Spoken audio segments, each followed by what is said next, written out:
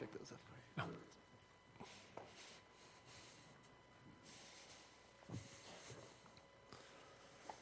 Well, good morning. I don't want to pick on you, Annie, but we're so thankful that you're back with us today. Did you see her there? She's got her place back. So let's just welcome her back to us. We've been praying for you, and we've missed you. It's a big hole right there. Yeah, and Greg, thanks for taking such good care of her, and it's very encouraging for me to see personally. So we're super glad that you're here, and we love you, and we just want you to know that. Yeah. Yes. Well, let's see. 2 quick things. Kids, unless you want to be really bored. I'm kidding. It's going to be totally exciting. You staying with us? Yes. Men's Bible study. We had 15 guys this last week. There are still a couple of places left in our 8 to 9 slot. So if you didn't hear about it last week, it filled up immediately. So if you have time to be here between 8 and 9, it's just the next 4 Fridays, basically. Please let me know. We'll get you, or Jake, wherever he went, you can get connected to him or myself, and we'll plug you in there. And is Women's Bible Study back on starting this Thursday? Any ladies know for sure? Nobody knows. Where's Abby? Abby's out of town. Is it another week before we go again? Okay, check the Facebook page. Okay. 1 more week. Okay. So we're off this week for ladies. For the last couple of months, I've been going over to Paradise Place, where the little kids are, right up the street, across from UCC, and I read on Thursday mornings. And it's a little bit of a new experience for me. I love kids and everything, but to crawl down onto the floor and read these books with these kids has been really fun. And I've been twice, I guess. The first time I went to the littlest kids first, and I think they're like 1.5 or 2. Yeah. They don't really understand. Just in, okay? So, I would read, and my main goal became to keep them entertained for a few minutes so the teacher could take a break and do whatever she needed to do. And that worked out pretty well. And I went to the next grade up around the corner and read to them, and that went pretty well. And I went upstairs to the Lions and read to those kids, and that went pretty well. They stayed engaged consecutively longer. Well, then I left. And about a week later, I heard from a friend that somehow, actually there is another grade in the basement. I had just left and didn't go read to them. So it was a little bit embarrassing. But I overcame that the last time I went. And I made it around to the basement, but it was the second group. When I sat down, there's like 5 of them, and I'm squatted down in there with them, and it's pretty hard for me to get on their level, as you can imagine. So I'm way down in there, and this little girl gets sat down next to me, and I'm telling you, she needed a diaper change. And I was mentally telling myself, you can do this. I had to self-talk. I made it. It was amazing. And I got to the thing about this reading to them is it's interesting that I brought 3 or 4 books that my children had grown up with, and some of them really engaged them. They really paid attention. And for a long time, the other book I would read, and they weren't as connected to it. And I don't know what the reasoning is for that. But when I was this one particular book, I noticed that, and the kids stayed with me for almost 30 minutes downstairs, and I was like, well, something about this story is riveting to them. And as I've been looking back now at the things we've seen in the book of Acts that Luke is sharing with us, it's like this series of intense vignettes. And if you've been here, I don't know if you've noticed that, but it started with the resurrection, then we have the ascension, we have the Holy Spirit coming, and then we have these amazing speeches and all these people coming to Christ, right? So all of these just dramatic things are happening, and Luke is kind of keeping the story going, right? He's keeping the people of that day interested, and hopefully ourselves as well. So last week we saw another vignette where this Greek Jewish man reaches out with the gospel to an Ethiopian, an aristocratic Ethiopian. And God has this purpose in making that story be a part of his word, and Luke is delivering that to us. And this week, another one, and it just keeps on going. And as Chris mentioned, we're in Luke 9, so if you want to get over there, if you're using your own Bible, Luke 9, this is the story of Saul and his conversion. And I'm going to, again, apologize in advance because, Saul becomes renamed Paul. And all throughout this manuscript when I wrote it, it was constantly Paul. So I wrote Saul really big on the top of my notes. So if I say Paul, just ignore that. The main thing that we want to see in this passage is just simply a dramatic conversion, a transformation of someone. And you'll see in the passage as we read it, in what you know about Saul already, Saul is, as Chris said, a bad guy. He is intent on destroying Christianity. That is his purpose, and he is engaged in a lot of different ways, persecuting them. And the tension in the story is it possible for this person to transform like this? And he does. And the transformation that happens in him is such that he goes out for Christ with the same vigor and determination that he was persecuting Christ with before he was transformed, before he came to know Jesus personally. In the story, you'll see he's on a journey, a physical journey. He's on his way to Damascus. But he's also on a spiritual journey. And I think in that spiritual journey, all of us, in some place or another, can connect with him. And there are three parts of it that I want to point out to you. Three stages, if you will, in this journey. Well, the first one is animosity. Animosity. The second part is, I'm going to have to look at my notes to see. There it is. Awakening. Animosity and awakening. And the third one is acceptance. Animosity, awakening, and acceptance. And I think that as we look at how he moved through that, each of us can find a place to engage there. And this is what I want to encourage you with. I guess what I want to ask you to be thinking about as we walk through the passage. If you're a believer, if you've come to know Christ as your Savior, then I want to ask that you just sit back and listen to the story and listen to these different stages that he went through. And personally, with God, as you sit here, I want to ask you just to celebrate your testimony, your story, your conversion.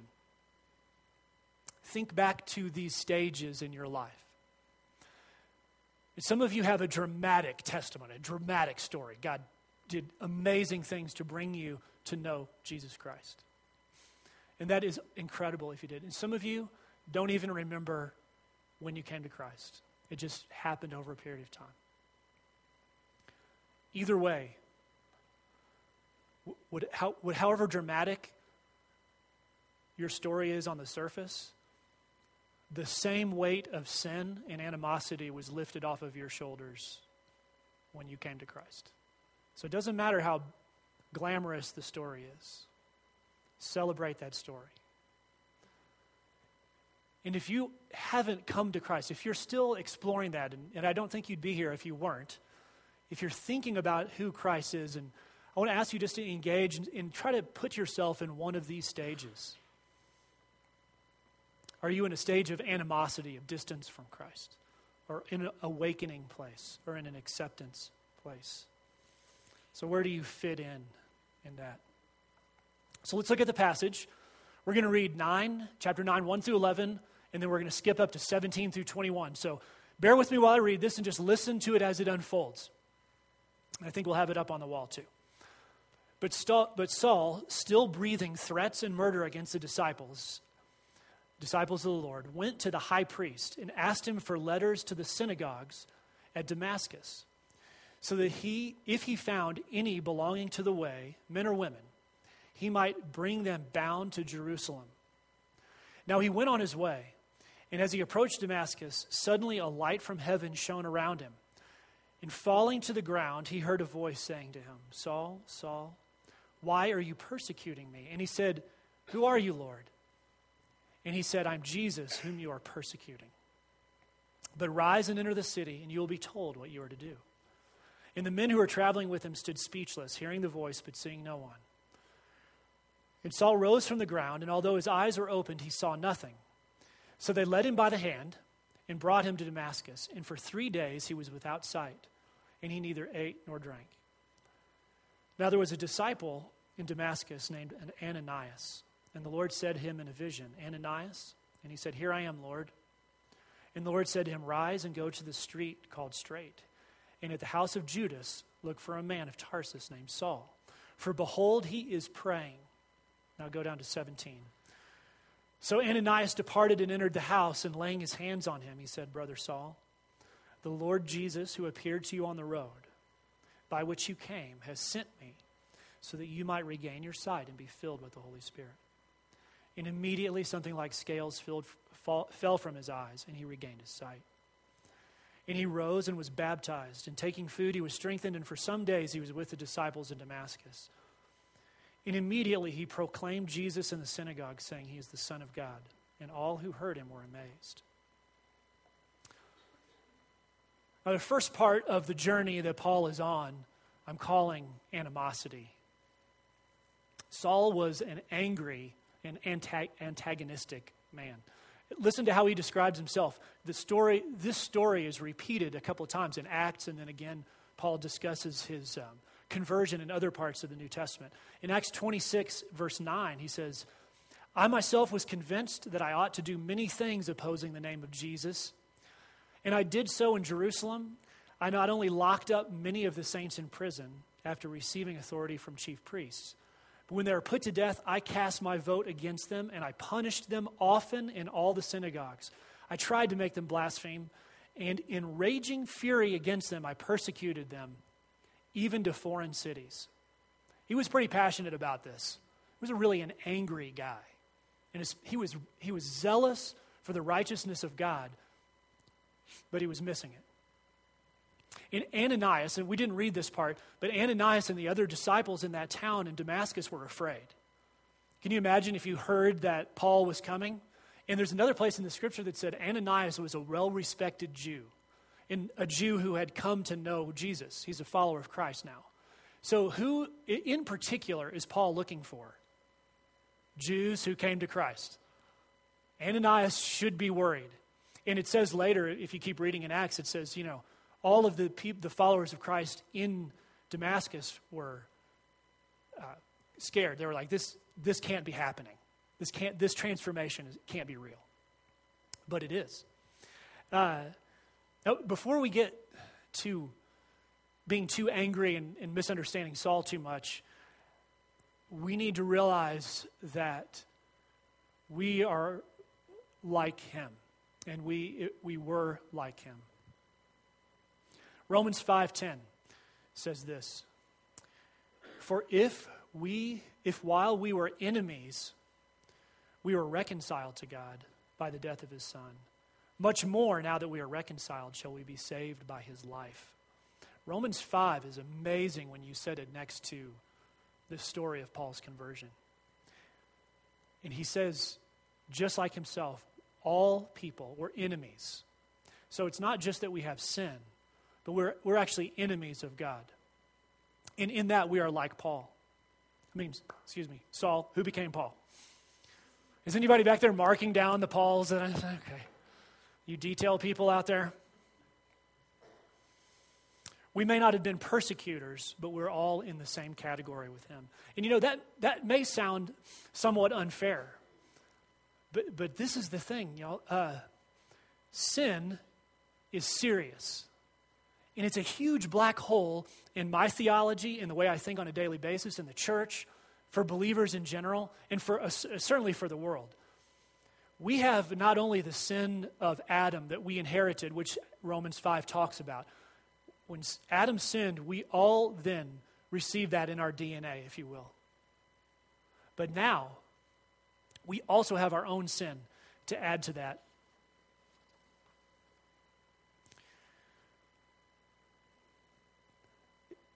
Sin is so serious that even the most mundane conversion to Christ is radically dynamic.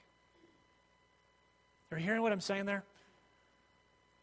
We put sin in a box and we say it's that thing that we deal with sometimes. No, sin is huge. Sin is pervasive. And when we diminish our mundane testimony, or elevate our incredible testimony, when we diminish the magnitude of sin, then what we do is we diminish the offering that Christ was to God.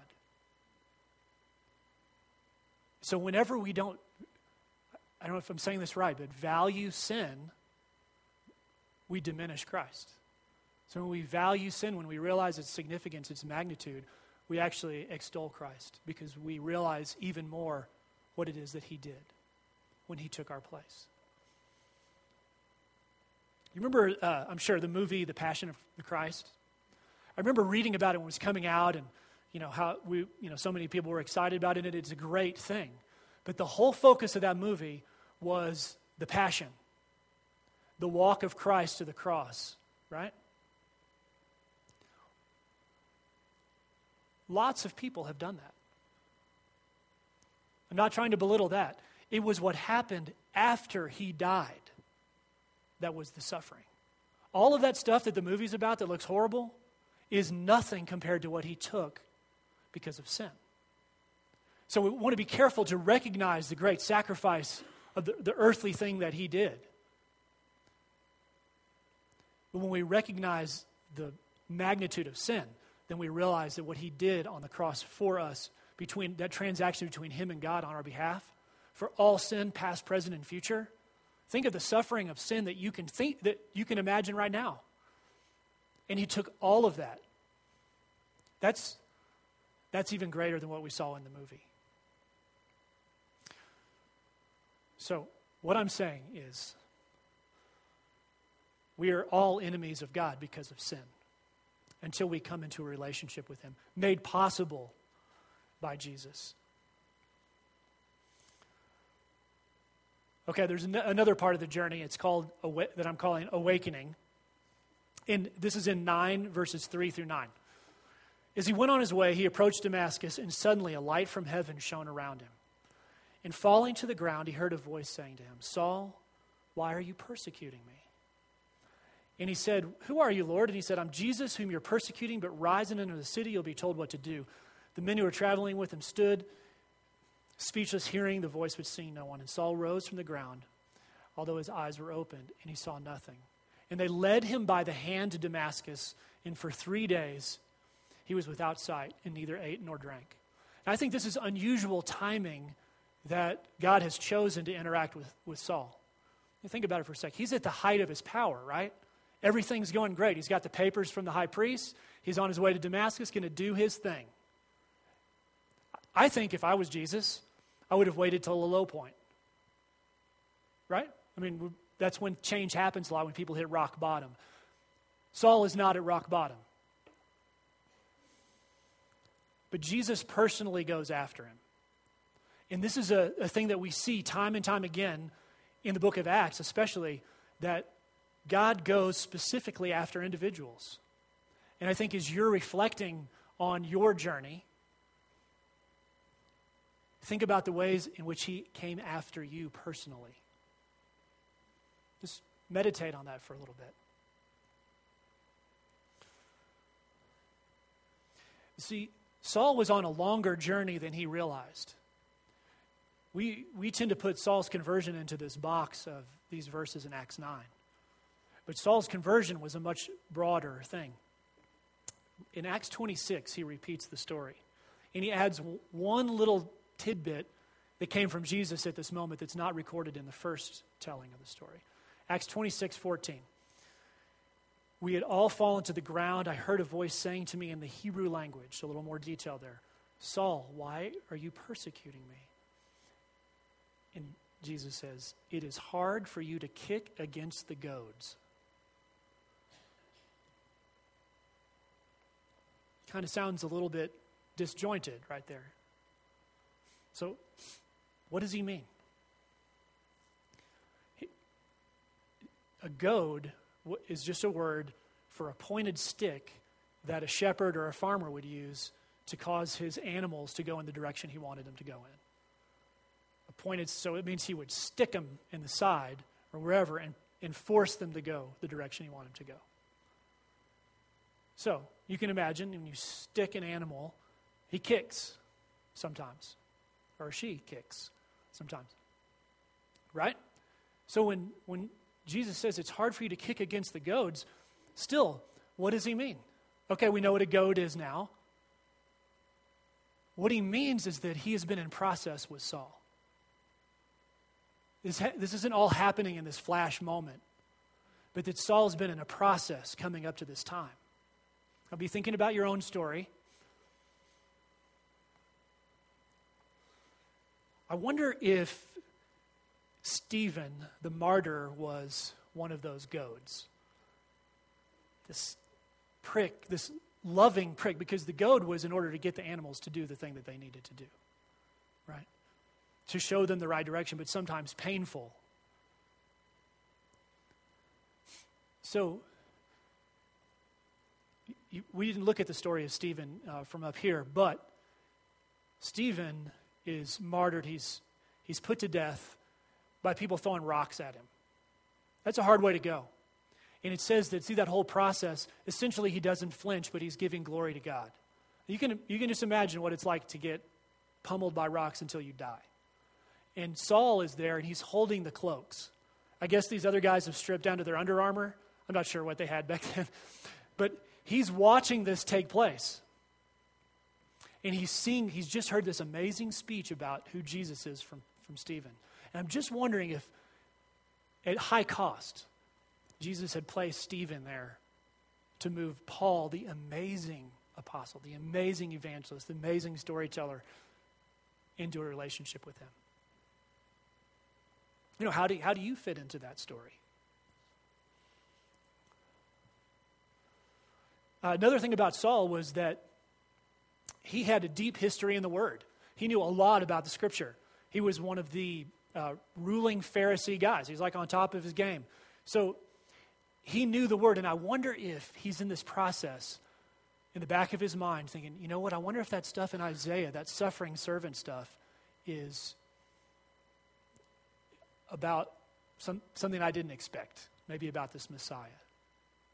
You know, his learning must be starting to inform him about the Messiah, and he's seeing these things about Jesus. It's part of the goad that has been put into his side. And then you saw he goes into this period of 3 days of darkness. Why does God put him through 3 days of darkness, of blindness? He's at the crux of this decision-making point that's been coming for a long time. Jesus has come to him personally. All of these doubts and these thoughts about his history have come to point. And here he is in this moment of awakening, and it's in the darkness. I think he's thinking. Jesus says that when he talks to Ananias, he says that there's a man named Saul who's praying.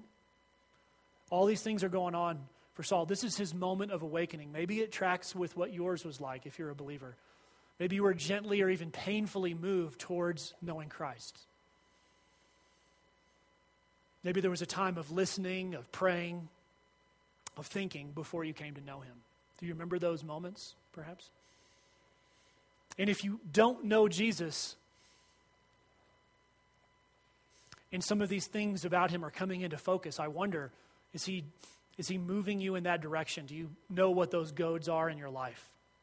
Could you point to them and see how he's working to bring you to that place where you can make the decision? Because he does leave the decision to you. All right, one more thing about this final part of the journey. We've had animosity and a time of awakening, and now this acceptance. And this is from 9 verses, starting verse 10. Now there was a disciple in Damascus named Ananias. The Lord said to him in a vision, Ananias, he said, "Here I am." And the Lord said, "Rise and go to Straight Street in the house of Judas and look for Tarsus, a man of Tarsus named Saul. And behold, he is praying." So Ananias departed and entered the house, and laying his hands on him, he said, "Brother Saul, the Lord Jesus, who appeared to you on the road, has sent me so that you may regain your sight and be filled with the Spirit." Did you notice that word that Ananias uses when he puts his hand on Saul? He says, brother Saul. And that tells me that Ananias really understood the gospel. Think about that for a second. Here's a guy who was scared to go, but he obeyed and he went. And when he put his hand on this guy and he said, "Brother," he recognizes that Christ's sacrifice covers all sin. And he was welcoming him into the community. Why else would he say brother? That was that heart, that was Christ's heart that shows the transformation that had happened in Ananias. And he delivers that to Saul. So there is an acceptance here first by a part of the community towards this wicked person, right? That personally is an example to me. And Jesus had said, remember Jesus said, "Hey, it's me, Jesus, Saul. You're persecuting me." In other words, there is community between the believer and the Messiah. That when we are persecuted, he is persecuted. He is that close to us, and he feels that. When we go through struggle, he goes through struggle. And that tells us about the Savior that we have. Well, Saul makes that decision to accept. He moves into that place of acceptance. In verse 18, it says, immediately, something like scales fell from his eyes, and he regained his sight, and he rose, and he was baptized. His baptism, he got up and said, "Time to get baptized. I know this is what I need to do right now." He had put his faith in Christ, and he was moving to baptism, and the next thing he's going to do is start preaching about Jesus. I remember personally when I came to Christ, I was like in 6th grade, and I remember there was this moment of awakening for me. That doesn't always happen for everyone, but there was this moment where even though I'd been to confirmation in the church and all that, it didn't connect. I was still in a point of animosity, but there was a time when I heard the gospel and it made sense, and I was awakened to that, and I had the freedom to make the choice. Do you remember that if you're a believer? Do you remember that time?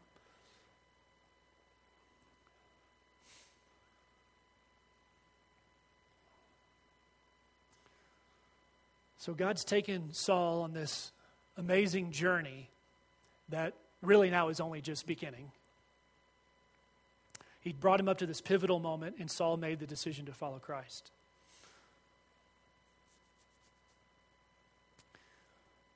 If your testimony, if you're a believer and your testimony is, like I said, mundane, celebrate that. If you haven't gotten to the point where you have put your faith completely in Christ to take care of your relationship with God, place yourself in this continuum somewhere. And let me close with this idea. The cool thing about how it works with Saul is you really can't be worse than Saul. It's interesting that he's the guy here because he was persecuting Christ. Maybe you have been guilty of that, I don't know. But probably not to the extent that Saul had. We can't be worse than him. On the other hand, we can't be better than him because we aren't Pharisees. We haven't spent our entire life studying the law and living for it so passionately that it's everything to us. Every part of our life is built around that. So we can't be worse than him, and we can't be better than him. The only thing that we can do is rely on Christ to have done the work for us, to make us right before God. You can't achieve it. You can't be good enough. I quoted a verse earlier that was from Romans 3. It says, "All have sinned and fall short of the glory of God and are justified by his grace as a gift." what it does is this passage says, we've sinned and we fall short of the glory of God, but we're justified by his grace as a gift. And at the bottom of this passage in verse 25, it says, that gift is to be received by faith. Only Jesus has done all the things necessary to put us in a right relationship with God. We cannot do it. We're justified by his grace as a gift. And I want to ask you, if you know Christ, celebrate that transformation that he's done in you. And if you don't know Christ, put yourself in one of those three stages and be looking towards him and looking for that time when it will come for you to accept. So will you pray with me as we close? Father, I just thank you for the story of Saul. God, we all see a place that we connect with that. God, we're challenged by the life of Ananias and his boldness and his ability to obey you even in fear. God, we thank you for each of the stories that you are playing out in here, and I pray that if there are those in this room that don't know you yet, God, that they would sense you coming after them, directing you to a place where they can make a decision to follow you or not.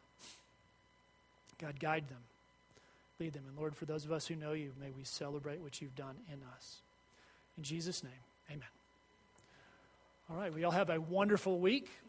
Grab some food on the way out.